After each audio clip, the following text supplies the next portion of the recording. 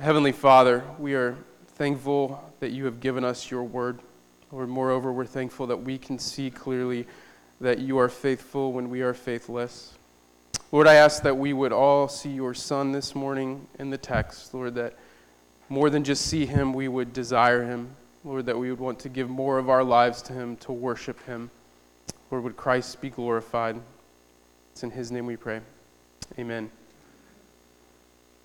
We'll start by reading verses 1 through 4 from chapter 37 of Genesis. Now Jacob lived in the land where his father had sojourned, in the land of Canaan. These are the records of the generations of Jacob.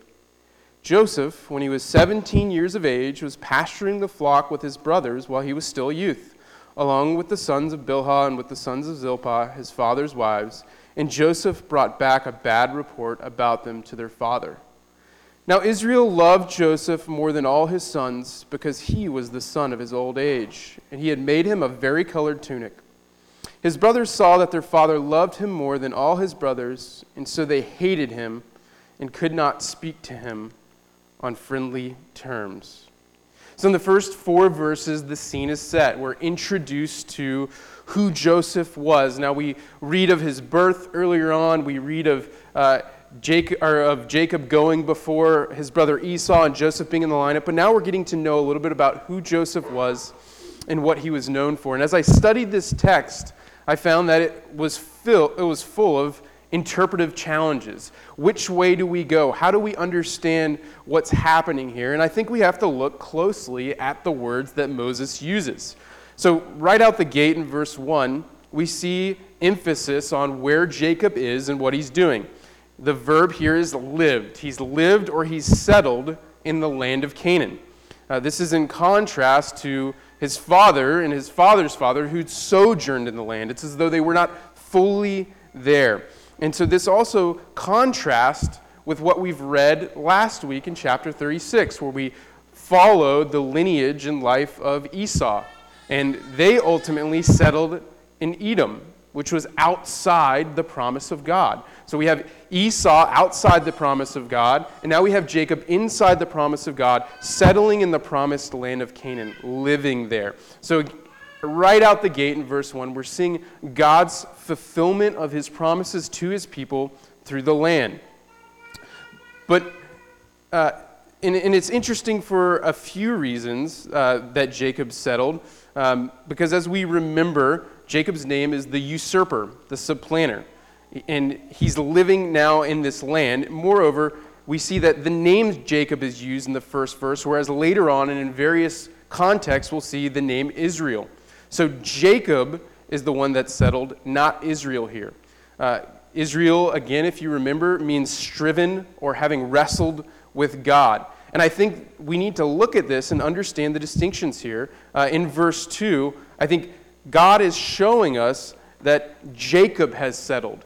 The untransformed man has settled. And we'll see later on the transformation of God's people, where it's not just Jacob being given the name Israel, but his entire family. The entire story of Genesis 37 through 50, as it's almost a subplot within the text, is not just showing us who Jacob was, but it's showing us who Israel is, the entire family of God, the nation of God being transformed. And I think that's why Moses goes back and forth throughout this text, where we see Jacob and Israel used, and we want to pay attention to that. As we look at the text, we need to kind of remember what's happened the previous passages. As I said, this is the story of God transforming his people. Just previously, we had 2 weeks ago the defiling of Dinah, and then last week we had Reuben sleeping with his father's wife. And so what we know about Israel as a family is that the sons of Jacob are wicked, they're evil, and they're in need of transformation and rescuing. And this rescuing is going to happen through the man God has chosen, Joseph. And that's where we see verse 2, Joseph entering the scene. As I mentioned, we've only seen him mentioned a couple times in the passage, and where we see him now, he's 17. He's a boy. And that's not to offend anyone in the room that's 17 or younger. That's what the text says here. If you prefer, the King James calls him a lad. So he's a young lad. He was with the sons of Bilhah and Zilpah, his father's wives and his stepbrothers. And the text doesn't say who or how many of his brothers were there, but we can assume that there's several of them helping him tend to the flock. And as I mentioned, this text has some interpretive challenges as you study and you look at the Hebrew. And one of them that jumps off the page in verse 2 here is this word shepherding. Various translations, maybe yours, has the word with added to it.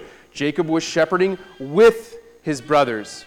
But we can make a strong argument from the scriptures here that with ought not be added. And so the actual appropriate interpretation would be Jacob is shepherding his brothers, that he is literally overseeing his brothers. He's in charge at age 17. That adds to the story of Joseph, where we see immediately he is the chosen one. He's the one that his brother has appointed. It's as though Joseph has received the birthright. He's the one that his father trusts. And we see this again as we go on to verse 3, because Joseph brings a bad report. Now, again, I mentioned there are interpretive challenges here. We can read this text and we can say, well, Joseph is just a tattletale son going to tell on his brothers for doing evil. But I don't think that's what the scripture is saying here. I think because Joseph is responsible and has authority in the text, I think Joseph is dutifully, responsibly reporting to his father the schemes of his brother. And it's a bit ironic here where Joseph brings this report to his father and he's dealing with the evilness of his brothers, where by the end of the chapter, as Joseph brings a report to bring about righteousness, his brothers will bring about a report that leads to unrighteousness as they seemingly kill their brother and sell him into slavery. This sets the scene for who Joseph was in the family of Israel and who his brothers were. We have the righteous son and the unrighteous brothers. We have the righteous son bringing the righteous report, shepherding his brothers, and we have the unrighteous sons not shepherding their brother. So verse 3 shows us the ammunition for Joseph's brothers' vehement hatred. They hate their brother. Israel, the text says, loved Joseph more than his brothers, and he demonstrated this by giving him a gift that no other son received. And we haven't even reached the dreams yet. And here, Joseph, keep going back and forth, Joseph is already ruling over his brothers. He's making bad reports about them. He is loved more by the father, and now he has a special gift that none of them had. Now, I'll just go ahead and say that this is not an example of model parenting that we see by Jacob. And it would be easy for us to stop right here and say, well, here we have the text, we have the sermon. It's about the dysfunction of Jacob's family as a result of his favoritism, and it leads to Joseph's demise. If Jacob was a better father, Joseph was less of a pretentious brother, the brothers weren't so evil. If this whole family would just get their act together, we could move on to the book of Exodus. But I don't think that's what this text is about. Jacob, Israel, and his sons, they need to be shown that they cannot save themselves. They need to be brought low to a point of grand humility that they might see the very hand of God directing their lives. You see, they need a picture of Christ portrayed through the suffering of Joseph. And so do you and I. In the entirety of the Bible, I think we'd be hard-pressed to find a man, apart from Jesus, that is more pure, more blameless, and more upright than Joseph. Though we know Joseph is a sinner, there's no significant sin or shortcoming described anywhere in Scripture about him. Even in the first 4 verses, it's pretty astounding to consider the gospel parallels between who Joseph was and who Jesus was and what he did. I found various websites, one of which listed 60 parallels in Scripture between Joseph and Jesus. Now, maybe some of the examples are a bit extreme between these two parallels, but I found some that are really helpful and I want us to consider this morning. Beginning in verse 2, Joseph is described as a shepherd, where we know from John 10 that Jesus is the good shepherd. In verse 3, Joseph is the beloved son of his father, where we know Jesus is the beloved son of his father, in whom he is well pleased. Joseph is hated by his brothers for the favor he's received, where Jesus is hated by all people in the world. And these parallels are just in the first 4 verses of the Joseph story. And we'll have over 10 more chapters where we'll see these consistent parallels, from Joseph going down into the pit, Jesus being buried in the tomb, Joseph being raised up over all of the nations of that modern day, Jesus ruling and reigning over the nations. And so as we study the life of Joseph over the next 2 months, we'd be wise to pay attention to see these parallels, so that we might see our own need for Christ, and that we might see the faithfulness and kindness of the Father to restore a people despite their sins. The first 4 verses have introduced us to Joseph, the love of Jacob, as well as the wickedness of his brothers. It's shown us what God is doing, how he's working. But we have more to come. Let's pick up in verses 5 through 11 as we read the dreams that Joseph had. Beginning in verse 5. Then Joseph had a dream, and he told it to his brothers. They hated him even more. He said to them, "Please listen to this dream which I have had. For behold, we were binding sheaves in the field, and lo, my sheaf rose up and also stood erect. And behold, your sheaves gathered around and bowed down to my sheaf." Then his brothers said to him, "Are you actually going to reign over us? Are you really going to rule over us?" So they hated him even more for his dreams and for his words. Now he had still another dream, and related it to his brothers, and said, "Lo, I have had still another dream, and behold, the sun and the moon and the 11 stars were bowing down to me." He related it to his father and to his brothers, and his father rebuked him and said to him, "What is this dream that you have had? Shall I and your mother and your brothers actually come to bow ourselves down before you to the ground?" His brothers were jealous of him, but his father kept the saying in mind. So as we've now established, the brothers hate the son Joseph. He's received special favor, special gifts, and there is no peace between these brothers. We see in verse 4, at the end of verse 4, it says they cannot speak peaceably to them. They cannot speak shalom, the common greeting of the day. They couldn't even speak to their brothers. It would be as though you and I say hello in a kind greeting. How are you? His brothers won't even speak to him. That's how much they hate him.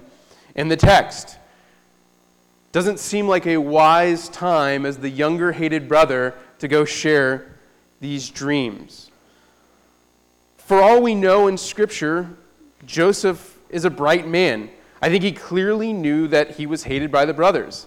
I can't imagine being at this dinner table. It's as though Joseph would walk in to sit down at the table and his brothers would get up and leave. It's an awkward situation.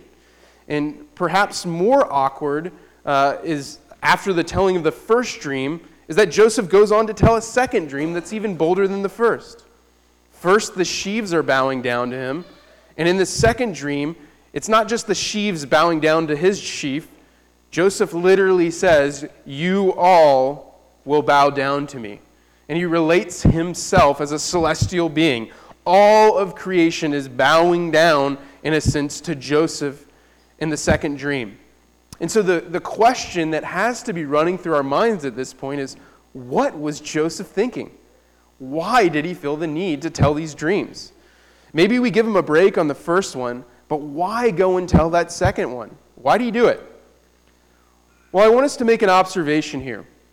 I think we need to see God's intentional choosing of Joseph as his man. It's easy to quickly look at this text and find ourselves agreeing with the brothers. I think we would be frustrated if we had a sibling tell us that we were going to bow down to them. It'd be frustrating to have a brother like Joseph who receives favor from everyone. But we need to consider here that Joseph did not choose to be more loved by his father. That he did not go and ask for the extravagant garment that his father gave him. He was chosen. And as we approach these dreams, Joseph did not produce these dreams of his own will and volition. I don't think he read books about sheaves bowing down or celestial bodies bowing down before he went to bed at night. God, in his purpose, uniquely and intentionally working for his good and for his glory and for the good of his people through the life of Joseph, gave Joseph these dreams. And I think we're going to see the value and the importance of these dreams as we go on. We're going to see how these dreams were essential both to the encouragement, the life of Joseph, as well as how essential they are to the redemption of his brothers as they acknowledge what God has done and through Joseph. The brothers will ultimately receive the blessing of God through Joseph and through these dreams, even though they're not the ones ruling over Egypt. And I think there's a principle here for you and I to see as we study the text, that when men and women around us are appointed or blessed in this world, that it's by the very will and sovereignty of God. That when we see the favor of God on someone's life, that we are not to respond with jealousy as the brothers did here in verse 11. And we will see that Joseph had to go through, we'll see in the coming weeks what Joseph had to go through to be the man God had called him to be and to accomplish what God had called him to accomplish. You see, you and I don't know the full story in everyone's life and why maybe that person at work got the promotion and we didn't, or why that person on social media seems so popular and we're not. I want us to listen to the words of the Apostle Paul in Romans, where he gives us the posture we're to have at all times. He says in verse 14, "Bless those who persecute you, bless and do not curse them. Rejoice with those who rejoice, weep with those who weep. Live in harmony with one another. Do not be haughty, but associate with the lowly. Never be wise in your own sight." This is the posture we are to have as God's people, rejoicing with those who rejoice. This is the opposite of what we see in this Genesis story. So back to the question, why did Joseph feel the need to share these dreams? Well, I think we could quickly come to the conclusion that Joseph is either dumb or foolish, but I don't think that either is the case. We must remember that he is the great-grandson of Abraham, the grandson of Isaac, and his father is Jacob. These were all men that had significant encounters with God through dreams. The communication of these dreams is not the evidence of Joseph's foolishness. Rather, it's the evidence of Joseph's faith and God's faithfulness to the promise he had made to his forefathers. A great preacher, James Montgomery Boyce, put it this way: Joseph sensed a God-given responsibility to make a divine revelation such as this known. It's as though Joseph knew these dreams came from God, and he knew he must share them. These dreams were so incredible, so real, that Joseph had to tell his family. Not to do so would be irresponsible. So I don't think that Joseph telling his father the sins of his brothers, or Joseph telling these dreams, are him trying to be the bratty 17-year-old son. I think we're seeing Joseph, the righteous man, wanting to honor God and his father. And it's interesting to consider here how Jacob responds to these dreams of Joseph. Notice he does two things. The first thing we see is that he rebukes Joseph. Who do you think you are, son? Who are you that I and your mother and your brothers should bow down to you? This seems like an appropriate response to a father to a son. You're creating dissension in my family. Don't cause dissension. Who do you think you are? But that's not his only response. Notice at the end of verse 11, it's almost reminiscent to what we read in the birth story of Jesus in Luke 2, where it reads in Luke 2:19, "But Mary treasured up all these things, pondering them in her heart." It's as though Jacob realizes when he hears these dreams that they're not just dreams that Joseph had unintentionally. They're not to be completely dismissed. He senses the work of God in the life of his son Joseph, but he's unsure how these dreams might play out. And I think this uncertainty of Joseph's outcome is further muddied as we pick up in verse 2. Verse 12. Let's read verse 12 to the end here. "Then his brothers went to pasture their father's flock in Shechem. Israel said to Joseph, "Are not your brothers pasturing the flock in Shechem? Come, and I will send you to them." And he said to them, "I will go." Then he said to them, "Go now and see the welfare of your brothers, and the welfare of the flock, and bring word back to me." So he sent them to the valley of Hebron, and he came to Shechem. A man found him, and behold, was wandering in the field. And the man asked him, What are you looking for?" He said, "I am looking for my brothers. Please tell them that tell me where they are pasturing the flock." Then the man said, "They have moved from here, for I heard them say, 'Let us go to Dothan.'" So Joseph went after his brothers and found them again at Dothan. When they saw him from a distance, and before he came close to him, they plotted against him to put him to death. They said to one another, "Here comes this dreamer. Now then, come and let us kill him, and throw him into one of the pits, and we will say a wild beast devoured him. Then let us see what will become of his dreams." But Reuben heard this and rescued him out of their hands, and said, "Let us not take his life." Reuben further said, "Shed no blood. Throw him into this pit that is in the wilderness, but do not lay hands on him, that he might rescue him out of their hands to restore him to his father." So it came about when Joseph reached his brothers that they stripped Joseph of his tunic, the varicolored tunic that was on him, and they took him and threw him into the pit. Now the pit was empty, without any water in it. Then they sat down to eat a meal, and as they raised their eyes and looked, behold, a caravan of Ishmaelites was coming from Gilead with the camels bearing aromatic gum and balm and myrrh on their way to bring them down to Egypt. Judah said to his brothers, "What profit is it for us to kill our brother and cover up his blood? Let us come and sell him to the Ishmaelites and not lay our hands on him, for he is our brother, our own flesh." And his brothers listened to him. Then some Midianite traders passed by, so they pulled him up and lifted Joseph out of the pit and sold him to the Ishmaelites for 20 shekels of silver. They brought Joseph into Egypt. Now Reuben returned to the pit, and behold, Joseph was not in the pit.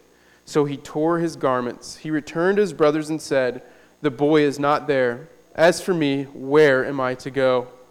So they took Joseph's tunic and slaughtered a male goat and dipped the tunic in the blood. And they sent the varicolored tunic and brought it to their father and said, "We found this. Please examine it to see whether it is your son's tunic or not." Then he examined it and said, "It is my son's tunic. A wild beast has devoured him. Joseph has surely been torn to pieces." So Jacob tore his clothes and put sackcloth on his loins and mourned for his sons many days. Then all his sons and all his daughters arose to comfort him, but he refused to be comforted. And he said, "Surely I will go down to Sheol in mourning for my own son." So his father wept for him. Meanwhile, the Midianites sold him in Egypt to Potiphar, Pharaoh's officer, the captain of the guard. Joseph is the brother, beginning in verse 12, that's left behind with his father. The other brothers have gone ahead to shepherd the flock at Shechem. Now, if you remember from a few weeks ago, Shechem is also the location where Simeon and Levi had killed the defilers of Dinah. That is to say, the sons of Jacob did not have the best reputation in this region. They wouldn't have been welcome to shepherd there. So concerned for his sons, we see Jacob sends Joseph, the trusted son, to Shechem to check on his brothers in the flock. Now, this is a significant task from his father. Joseph was being asked to go 50 miles into a territory where the people despised his family to check on his brothers who also despised him. So for the kids in the room, this is a reminder not to complain the next time you're asked to take out the trash or wash the dishes. You're not being asked to go 50 miles into a hostile territory. Now, I want you to see something here in this passage. Joseph is wandering around the fields of Shechem looking for his brothers, when a man comes up to him and not only takes the time to talk to him, but has already overheard his brothers say exactly where they're going. This is not a coincidence. I think what we're seeing here is God's divine plan that Joseph would walk 50 miles to Shechem, that he would run into this exact man, and that this man would somehow have already overheard where they were going and what they were doing. Again, I think what we're seeing here is God working in the mundane of life, in Joseph's life, and it's a reminder that God is working in the mundane of our lives as well. The Apostle Paul reminds us of this truth in Acts 17:26 when he says, "And he made from one man every nation of mankind to live in all of the face of the earth, having determined the allotted periods and the boundaries of their dwelling place." You see, God knows exactly where Joseph will go and what he will do, for he's determined both his life and his boundaries. He knows the persecution that awaits Joseph, both in prison, in the pit he'll be thrown into. He knows everything about Joseph's life. And I think this needs to be an encouraging word for you and I. I think we can spend so much time worrying about when and where we will go and what will happen to us that we don't focus on who God is and what he's doing. As Paul graciously prayed for me, my wife and I are praying about what's next. I've recently drafted a resume, put it on some websites, and I realized as I was studying this text that I can spend the next 8 months until the Navy kicks me out thinking about where I'm going and what I'm doing, worrying about, is this line just right in the resume, or do I need to call this person? Or instead, I can look to God and trust him. He knows where I will dwell. Church, our next season in life, individually and as a church, may be great, or it may be very difficult, like the life of Joseph. It's not the boundary or the location for us that matters. It's the truth that God is always ruling and reigning and directing his people according to his purposes. For you and I, it really boils down to the question, do we trust that God is good and that he will sustain us, even if that sustenance is going to come through a hard season? Even when our journey will lead us to a pit, do we trust him? Do we trust if our journey means waiting for months or years, like Joseph? Do we trust the boundaries that God has set for us, that they will ultimately lead to our good and his glory when we trust him? And it's hard to do, and it requires us seeking his help to believe that he is good and that the boundaries will lead to his glory. That's why he's given us this word. So picking up in verse 18, the brothers see Joseph from afar. He would have been easy to pick out. He's in this brightly colored tunic. It's multicolored. He's hard to miss. The closer he gets, the more his brothers' hearts burn with hatred and indignation. They've become like Cain. Rather than mastering their sin, we're watching them fall into the same trap of their distant relative. Just like Cain, they're plotting to kill the favored brother. Their language is sharp and cutting. And the Hebrew here reveals a sarcasm where the literal translation is, here comes this master dreamer, this master of dreams. They're mocking him for his God-given divine revelation. Their plan is wicked and vile. They'll kill their brother and hide the evidence by leaving him in a pit and then lying to their father about the outcome. Notice here, one sin will cover up another. The lying will cover up the sin of throwing him into the pit. And in the heat of the moment, there's an unexpected turn of events here through the intervention of the eldest brother, Reuben. We have to remember about Reuben. Reuben is the one, again, last week that in chapter 36 slept with his father's wife. Surprisingly, Reuben will be the one here that rescues his brother Joseph from death. He offers a proposition to the other brothers. Let's not shed blood here. And notice at the end of verse 22, it tells us Reuben's desire was to rescue him so that he could restore him to his father. This is quite interesting. We're beginning to see God working in the sons of Israel. We're beginning to see God use his people for good rather than evil. Now, maybe Reuben here is seeking forgiveness and restoration from his sins from last week, but either way, the hand of God is working and intervening in the life of Joseph. Can you imagine what must have been going through the mind of Joseph as he's at the bottom of that dry pit, not sure if he's left to die, whether by wild animals, starvation? We're not sure. The only thing we do know is from Genesis 42:28. 21, where it says that Joseph cried out for mercy. He begged, and they did not listen. It is before him that his brothers acknowledge, when his brothers are acknowledging their sin and guilt, he tells of his cries. But they ignored him. They left him there. Next, we read that after doing this evil work, the brothers of Joseph sit down for rest and replenishment as they eat a meal. So while he's screaming for mercy, the brothers are eating a meal. And here Joseph is probably hungry and thirsty after this 60-mile journey of going from the land of Canaan to Shechem to finally finding his brother Dothan. He's thirsty, he's tired, he's alone and afraid. And here his brothers are enjoying fellowship and a meal. And it's interesting as we think about this particular moment to consider what Paul read from Genesis 50. That in a short time, the tables will turn. His brothers will take a long journey to Egypt. They will be the ones tired and hungry. And rather than pursuing unrighteousness for their lives, we see that Joseph will be the righteous ruler reigning in Egypt. He will provide for their brothers. And so as the brothers are eating some Ishmaelites, so these are the descendants of Ishmael, the son of Abraham and Hagar, they come with goods to carry to Egypt. Reuben, the defender of Joseph, is now gone. He's left the scene. We don't know where he's gone or where he's going. But we have another brother that steps up and weighs in on the life of Joseph. This is the brother Judah, who we will follow closely in the weeks to come as God restores his life. And he falls into the line of Jesus. But in this instance, Judah does something wicked. He too does not want to shed his brother's blood. But he also sees an opportunity. He's an opportunist, a pragmatist. He says, let's not kill him, but let's not leave him in the pit. If we can, we might as well make some money off of him. And so as the Ishmaelites come, he offers to sell his brother into slavery. And again, it's interesting that Judah, in this moment, is the wicked one, and we'll see greater wickedness of Judah next week.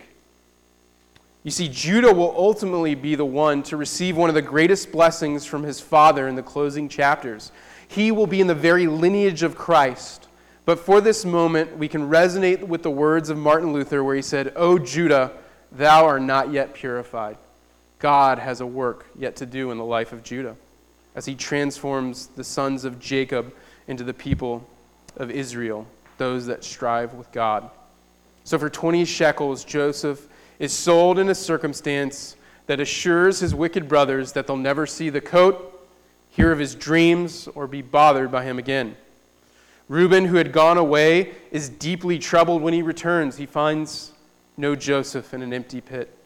He tears his clothes in anguish for the loss of his brother, and out of fear for having to be the eldest brother, reporting to his father that the younger brother is gone.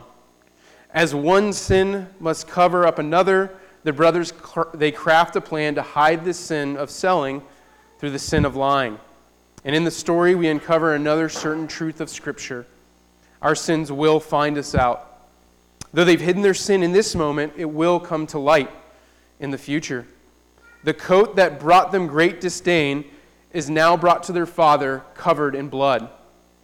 And it's interesting because Jacob, the deceiver, is now himself deceived by his sons, just like he had deceived his own father. The one who tricked Isaac with the killing of an animal is himself tricked by the blood of a goat on his son's tunic. The beloved son of Jacob is presumed to have been slaughtered by wild animals, leaving the father deeply grieved. You see, the father loved his son.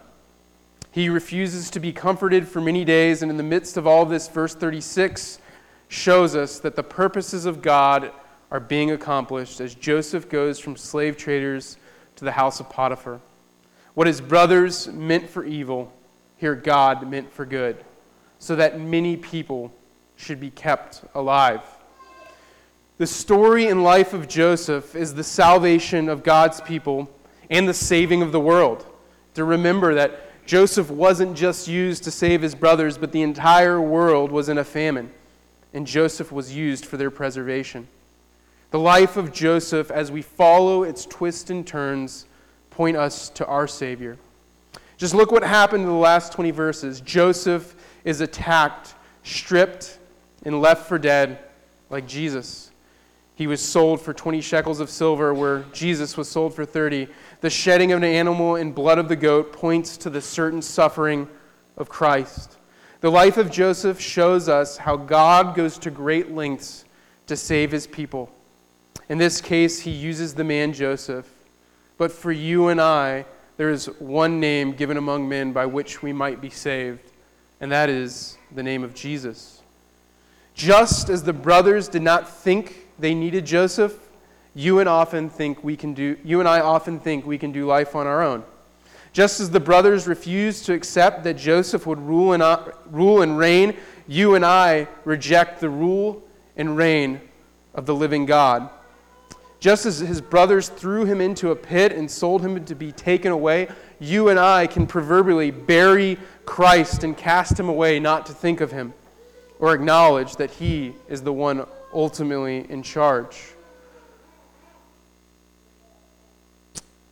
So much so that we need to remember that all things fall under Christ. The Bible clearly tells us that we will one day meet Jesus ruling and reigning. We will give an account just like the brothers had to. But we will be judged according to his righteousness and not the righteousness of Joseph. We will be judged on whether or not we have submitted to him and trusted in him. And if we have not, we will be found lacking. Church, friends, I pray that you and I will not be like the brothers of Joseph that rejected and despised the beloved Son, but that you will see the reign and rule of Christ as both apparent now and imminent in the days to come, and that we will look to him, throw ourselves at him, see the mercy that he offers.